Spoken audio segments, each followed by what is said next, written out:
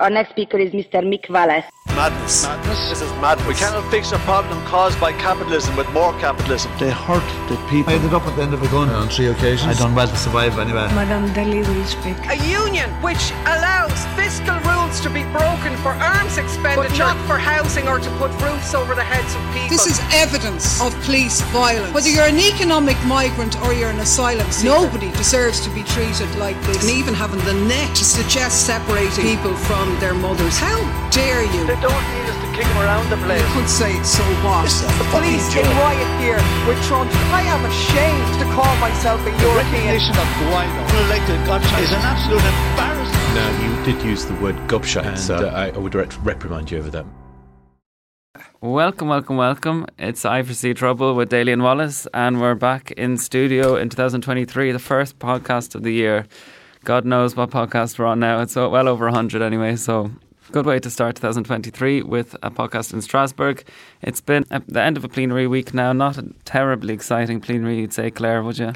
No, and I mean, this is going to be the start of the year of anniversary, so we're all going to be bored out of our tree with all these so-called celebrations of these European milestones. So we had the one this time on the 30th anniversary of the single market. We'll be having celebrations on the 50th anniversary of Ireland joining. And then we see the big signs out, 75 years delivering democracy in Europe. So we're going to be getting bucketfuls of this stuff. But yeah, I mean... And they're fun debates, aren't they? Well, listening to them going on about the single market, you'd swear now we were all living in the lap of luxury and everyone was having a great old time, which actually belies the reality of life for most European citizens. Yeah, it was a pretty...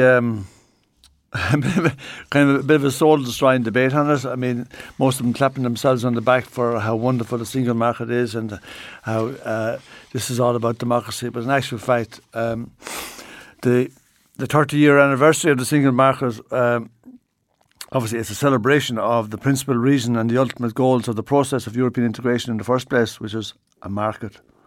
And there was a lot of promises at the beginning around getting a social Europe, but the single market has been driven very much by the Commission, and it has transformed the EU into a bit of a machine for the liberalisation of European capitalism. So the EU, as we've often pointed out, has created a mountain of legislation through various treaties, regulations and directives. And the main function is to promote neoliberalism, and it does unfortunately allow the EU to erode policies around consumer rights, labour rights and social rights in member states. And this is the people give out to us about, we're very critical of the European Union, but we're also very much in favour of the European project, but we wanted one for the people rather than one for big business, and we wanted to move away from neoliberalism, not keep embracing it. Well, I thought it was gas when you compared the sort of celebrations, Maria, on the 30th anniversary of the single market on the Monday discussion, and then on the Wednesday discussion we had the sort of a new strategy for European industrialisation, which was actually, when you listen to speaker after speaker, actually reflected the crisis in the European economies, the impact of the energy crisis, largely fanned by their own decisions in cutting off their biggest supplier of gas and failing to deal with Russia. The fact that they've been outwitted by the Americans with their protectionism move and them charging record prices for energy, and the impact that that's having on European industry. And again, tinkering around the edges, which is what the Commission is proposing in their so-called great new strategy, isn't going to deliver on that, because at the heart of the project is neoliberalism, and that can never deliver for ordinary people. So I think it's interesting, and I think it's interesting that the people of Europe are getting off their knees, because as we sit in Strasbourg, all the trains are shut down. None of the MEPs can get out of the country because there's a national strike over pension reforms, and it's brilliant to see, I suppose, workers workers across Europe, because when we go back to Belgium, they'll be striking as well. It's great to see them taken to their feet, getting off their knees, because actually that's the only way to change the agenda, to have more, I suppose, business being run in the interests of people rather than profit, Yeah, I mean, people are really feeling the effects of the rising cost of living and inflation, rising energy costs. We've the politicians still promoting the war at great cost to the people, and people's wage increases are so minimal and not keeping pace with the rising cost of living and inflation. It's little wonder there are strikes. Well, exactly. And I mean, and when we came back, of course, all the politicians want to talk about and change the agenda to get in more stuff about Ukraine, more stuff about Qatargate, and then they change the agenda to have those things included, and then hardly any of them turn up for the discussions in the first place. It's been seen to be championing these issues. Oh, we're against corruption in the European Parliament. We're for transparency. Oh, we're on the side of the people of Ukraine. But this is all just flag waving nonsense. These are last minute requests to add things to the agenda, basically. The European Parliament is becoming an absolute joke at this stage. It's really becoming extremist in its the political stances that it's taken, in a manner which is not reflective of any countries. Even the US or EU countries aren't as extreme in some of the positions that they're taking in terms of the war, and yet that's not commented anywhere in the media. I find that quite striking. Just to emphasise just how mad it is, we had an amendment again yesterday calling for peace. Our amendment stresses the need for urgent, intensive and sustained diplomatic efforts to end the war in Ukraine and end the suffering of the Ukrainian people. Now, of the 630 people who voted, right, 471 refused to vote for peace. 471. Just repeat that amendment again, just so people can hear it word for word. Stresses the need for urgent, intensive and sustained diplomatic efforts to end the war in Ukraine and end the suffering of the Ukrainian people. So the only thing it's calling for is actual diplomacy. It's diplomacy and peace, right? It's not saying, we love Putin or Russia. It's not saying that we're highlighting the fact that the Ukrainian people are suffering, right? But 471 refused to vote for the peace. I mean, 471 out of 630. It's shocking. Can you explain why? People at home will listen and think. I tell you what, now they should ask their own MEPs why, because I can't explain. To me, it's very obvious that this institution and the EU in its entirety has been captured by the military-industrial complex. I mean, everywhere we go now, Zelensky's on a world tour going around with a begging bowl saying, give us arms, give us arms. I'm seriously Davos now, thinking now, every discussion now, you can see the economics of this coming to bear. We need to develop European defence industry. We need to replenish all our stocks, which have been, sort of relinquished through fighting the war in Ukraine. We need to get European weaponry into Ukraine. There's this big debate about the Leopard tanks going in and Germany sending this. And it's all about the money. And as we said in the discussion, militarism is driven by militarism. So we had the Common Security and Defence Policy put forward again, our annual sort of report, and it's lauding and selling the lie that militarism is keeping Europe safe, when in actual fact it's the drive towards militarism that has made Europe insecure in the first place, and it's the move away from diplomacy. I mean, it's lunatic stuff. And what's going on, and I've been struck, Mick, I don't know you, in the emails, there's been quite a few Irish people getting in touch now. We're getting seriously worried about the link between the EU and NATO and what's that is doing to our neutrality. But the position that was adopted by the Parliament, again, of arguing for greater weapons going into Ukraine, an increase in spending on defence up to 2% of GDP, an increase in arms going to Africa and such places under the peace facility. What a joke.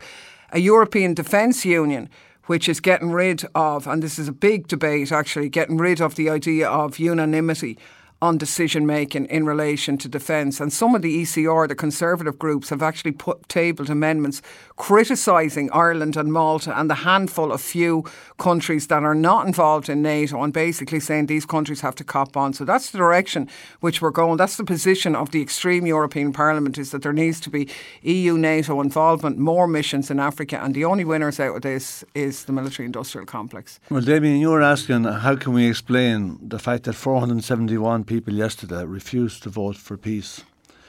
Well, I think Claire's point is it's about the only explanation that you can come up with. This is NATO-driven. It's a total subservience to US empire. And do you know what I wouldn't have thought it before I came to the European Union, but I've got used to it now, right? Only 4 Greens. And how many of them is there? About 80 of them, is there? At least, yeah. Yeah, right, at least, yeah. Only 4 of them voted for peace yesterday. 4! Mm. And sadly, none of the Irish did, right? But only 4 out of about 80 of them. And why? One of them. I mean, the Greens have become absolute puppets of NATO. That's the fact. That's the honest to God truth. Do you think they're coming forward with kind of technical excuses of, we didn't have this point in the report and we wanted to kind of keep it? Like, they often come up with this kind of stuff, but at the end of the day, they're voting on the content of a text that's put to a plenary, voted by all, and they're saying no. We put it in such a way that we made it easy for them to vote for peace. Yeah, right. You could, even for people who've been promoting the war, they could actually vote for it, right? But in actual fact, the vast majority of them refused to vote for peace. Now we had this week as well. We had a debate on crimes of aggression against Ukraine. They want to set up a tribunal in the middle of the war on a tribunal of crimes of aggression against Ukraine. They want to forget about the fact that the Western powers, NATO powers, were involved in destroying Yugoslavia, Afghanistan, Iraq, Libya, Syria and Yemen. They killed millions of people. And there was no talk of a tribunal for crimes of aggression by them. The hypocrisy is shocking. I mean, and right now, right, the reality is, I mean, war is the greatest injustice of all, right? It just punishes so many people, right? And yet we have Zelensky and NATO working hard to prolong this one, and with the European politicians, the MEPs, making sure it's prolonged, and they don't want it to stop. They pretend to do sometimes, but they don't want it to stop. And I mean, instead of Zelensky going to the negotiating table, he's touring the world to sell his forever war. That's what he's at like. And I mean, in the meantime, Ukraine has been destroyed and the conscripted poor Ukrainians are dying by the thousands. Von der Leyen claimed there's 100,000 Ukrainian soldiers dead. Right? She had to retract it because Zelensky didn't like it. It was bad publicity. But in actual fact, poor people in Ukraine are dying for a stupid US NATO proxy war. And we have the European MEPs supporting it morning, noon and night. They're voting against peace, as you just pointed out there. They're talking about increasing militarism. And at the same time, they're saying, let's establish a tribunal on the crimes of aggression against Ukraine. So there's kind of a bit of inconsistencies there. Because if they really wanted to help, they could just advocate for peace now. Stop the war, whatever that takes, and at least have some diplomatic efforts. That's the biggest, the jarring thing is that there's no diplomatic efforts to bring about an end to the peace. If they even had some sort of sham or something, you could at least try and pretend that they're doing so, but there's nothing. Did you hear the Finnish Prime Minister in Davos yesterday, where all the rich meet for their chat up? Right?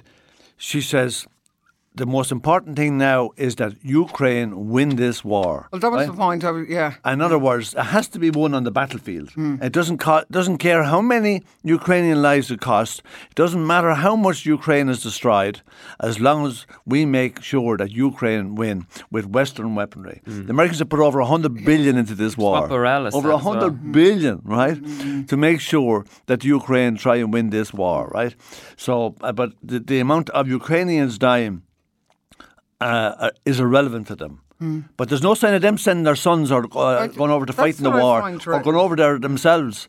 I'd like to see some of the Irish MEPs promoting the war go over there and fight themselves and join the army. Well, it's the logic. If the people here sincerely believed that was the answer to the war, and they are so committed to the cause. Why aren't they over there? I mean, I really don't understand that. Why aren't they over there if this has to be won on the battlefield? I mean, we've had heartbreaking emails from Ukrainian students who were supposedly being given the chance to complete their studies in Europe, and they're being prevented now from leaving Ukraine because they're of conscription age and they have to be prepared for military exercises. And when we wrote to the universities in Europe who had offered them places, and they got reduced fees, but their families had paid for fees for them, the answers of the European governments were, well, we uphold the law in Ukraine. Tough shit, basically. Stay there and fight. And we're told they're fighting for our values and our democracy, but they're the ones dying. And it's really heartbreaking to see that. And, you know, we witnessed some of the sort of heavyweights in the European Parliament the other night screaming at the Commission, asking for more sanctions, more weapons. So repeating the same strategy that they've had in place for a year, which is only leading to an escalation of the conflict. And again, as I said, I think it's mad that nobody is talking about how extreme the European Parliament is. And we saw it not just in the tribunal. It would have no status. And this is what they're doing all the same. We had fellas getting up and saying, well, we've decided Russia is a terrorist state. We've decided. The European Parliament has passed a motion. That isn't any status. It has no status in European law. It's an American legal claim, which the Americans have said they won't even implement and designate Russia as such. So this is la-la stuff, and no one's calling out the Parliament. And we saw it with the same thing with Iran and the designation of the Revolutionary Guard in Iran as a terrorist organisation. Now, these are part of the Iranian army. We're opposed to any army being used in a protest situation, but they're not a terrorist organisation or a terrorist group. A terrorist group is a group that doesn't have the backing of a government or a state. The Revolutionary Guard in Iran is part of the Iranian army, and they were, under General Soleimani, the people who defeated the biggest terrorist threat on the planet when the Iraqis had gone and begged the US to come in and help them defeat ISIS, who was taking over most of their country.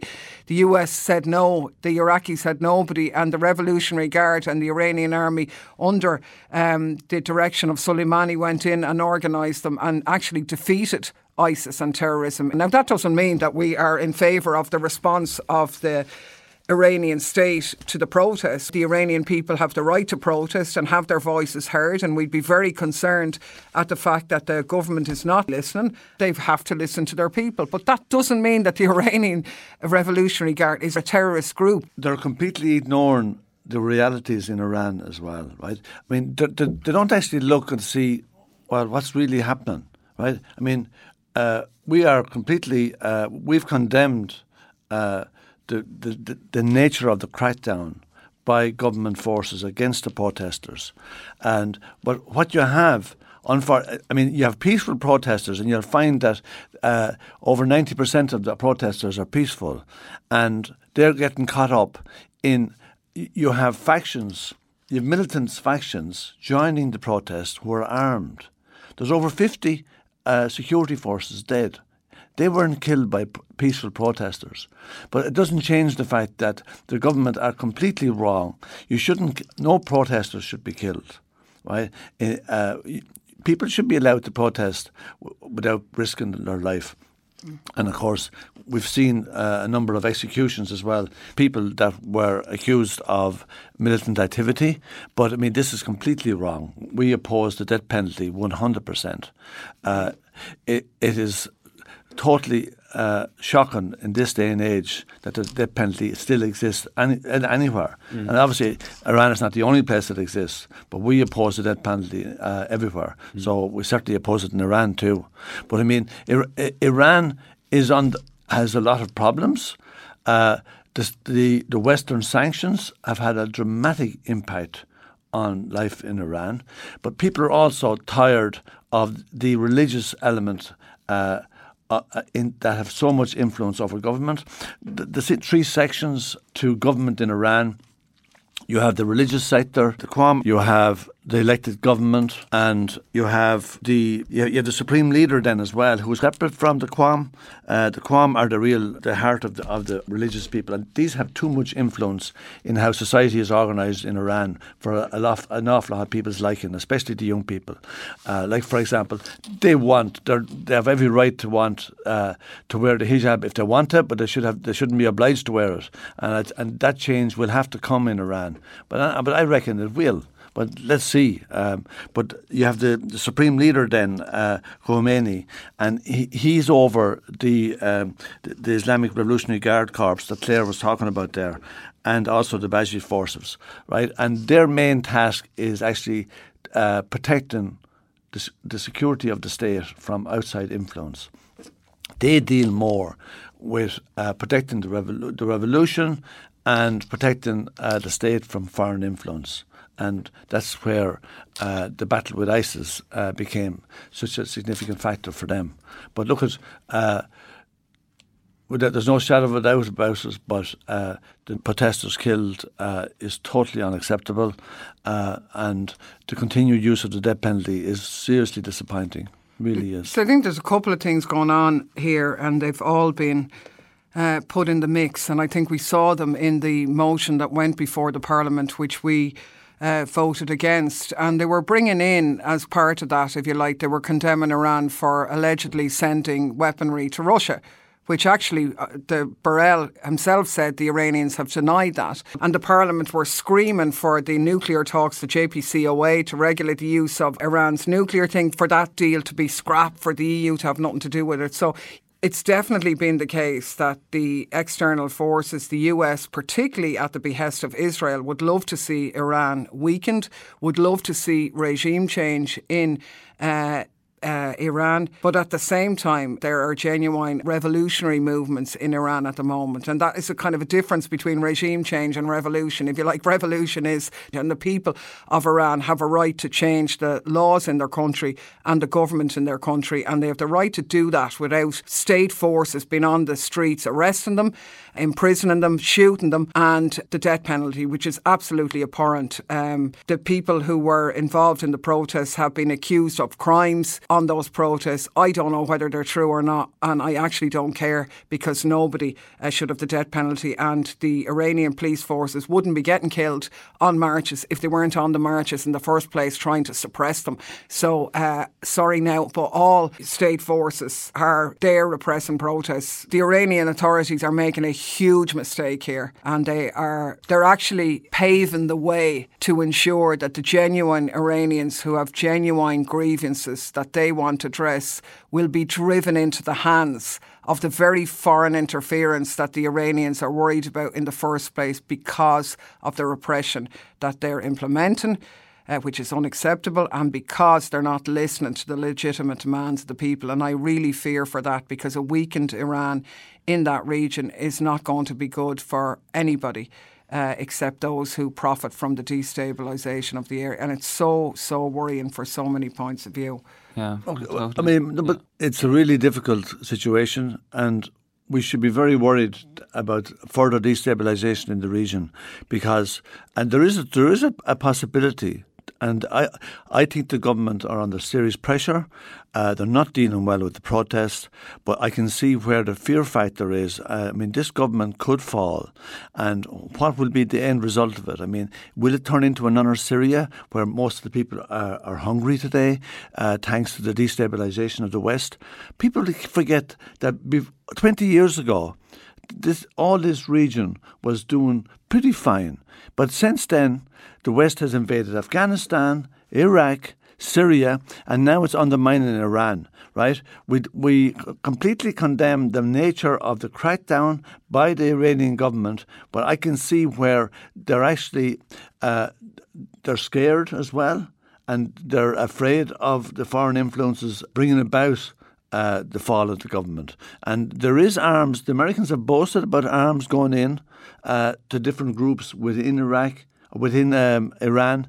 And only last week, the Iraqis commandeered a whole lot of arms that were on the way into Iran.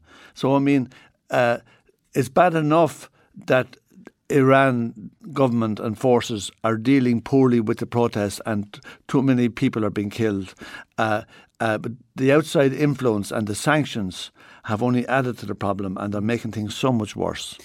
There's actually loads more things we could be talking about as well, of a list of things, but we really have to wrap it up because there's another booking and there's some votes coming up as well, and still another few debates before the end of the session. But just to say that in terms of the whole Qatargate thing that you've spoken about before, there was a new vice president voted in this week, Mark Angel, so he's the one replacing Eva Kaili, who is still under arrest at the moment. And there's probably to have to wait to the next podcast to touch on a few more topics. There's always plenty to talk about. Yeah, I mean, it has reached the headlines, the whole Qatargate thing. There's a couple of MEPs whose immunity will be waived. Yeah. I think there's two others, isn't there, other than Greek her? again, The Italian link, it sort of brought up the whole relationship of NGOs and their links with the Parliament.